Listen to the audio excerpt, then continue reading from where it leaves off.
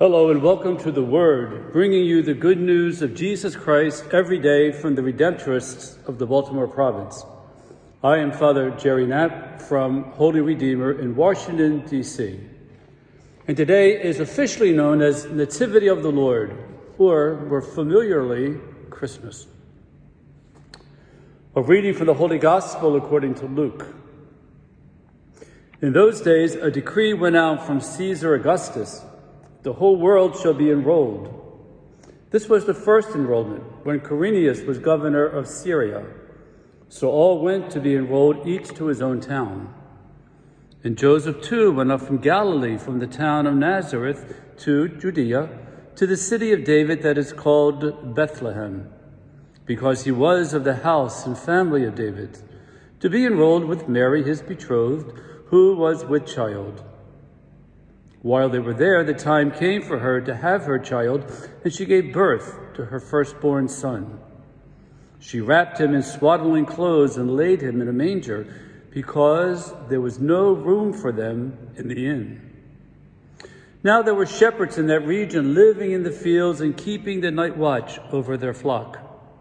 The angel of the Lord appeared to them, and the glory of the Lord shone around them, and they were struck with great fear. The angel said to them, "Do not be afraid, for behold, I proclaim to you good news of great joy that will be for all the people. For today in the city of David a Savior has been born for you, who is Christ and Lord. And this will be a sign for you. You will find an infant wrapped in swaddling clothes and lying in a manger." And suddenly there was a multitude of the heavenly host with the angel, praising God and saying, "Glory to God in the highest, and on earth peace to those on whom his favor rests." The Gospel of the Lord.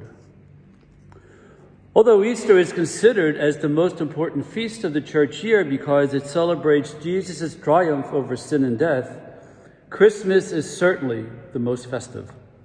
We decorate our homes, our churches, and even our offices. We buy gifts for family and friends and even pets. We try to spend extra time with those we love through visits or phone calls or texts. We listen to and sing carols as we drive around town. We may even watch a favorite holiday movie for the upteenth time. All of this as we celebrate the greatest gift known to humankind, God's Son, the second person of the Blessed Trinity, being born in the flesh some 2,000 years ago. The Christmas story is so very familiar to us, beginning with the angel Gabriel appearing to a young woman, Mary, who was betrothed to her soon-to-be husband, Joseph.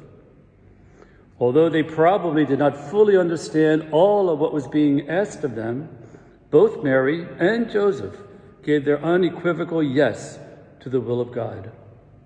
In today's gospel, we again hear about the pregnant Mary and the silent Joseph traveling to Bethlehem to register for the census.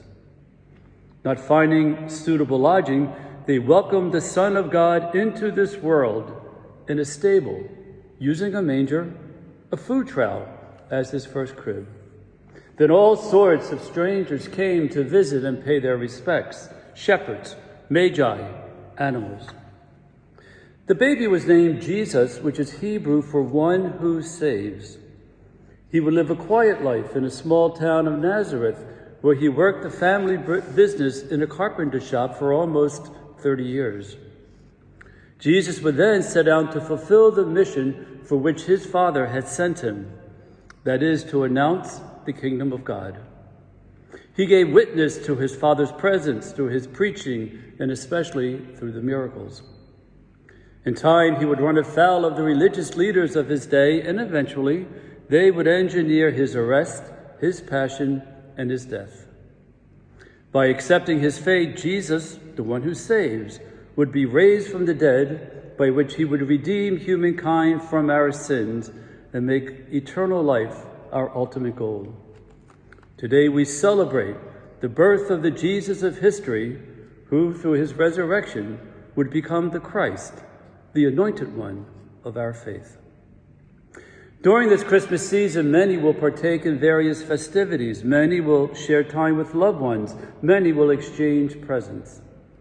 However, let us never forget the reason for the season, the birth of our Savior, who would give his life as a ransom for many. Let us celebrate the great event by first offering a word of thanks to the Father for sending us his Son as our Redeemer. And secondly, by imitating Jesus and sharing who we are and what we have with others. In doing so, we will continue the very reason why Jesus was born, making present the kingdom of God. And through our efforts, many people will experience the joy, the peace, and the love of this special season. In the name of all the Redemptorists of the Baltimore province, I wish you and your loved ones a merry and blessed Christmas. Amen.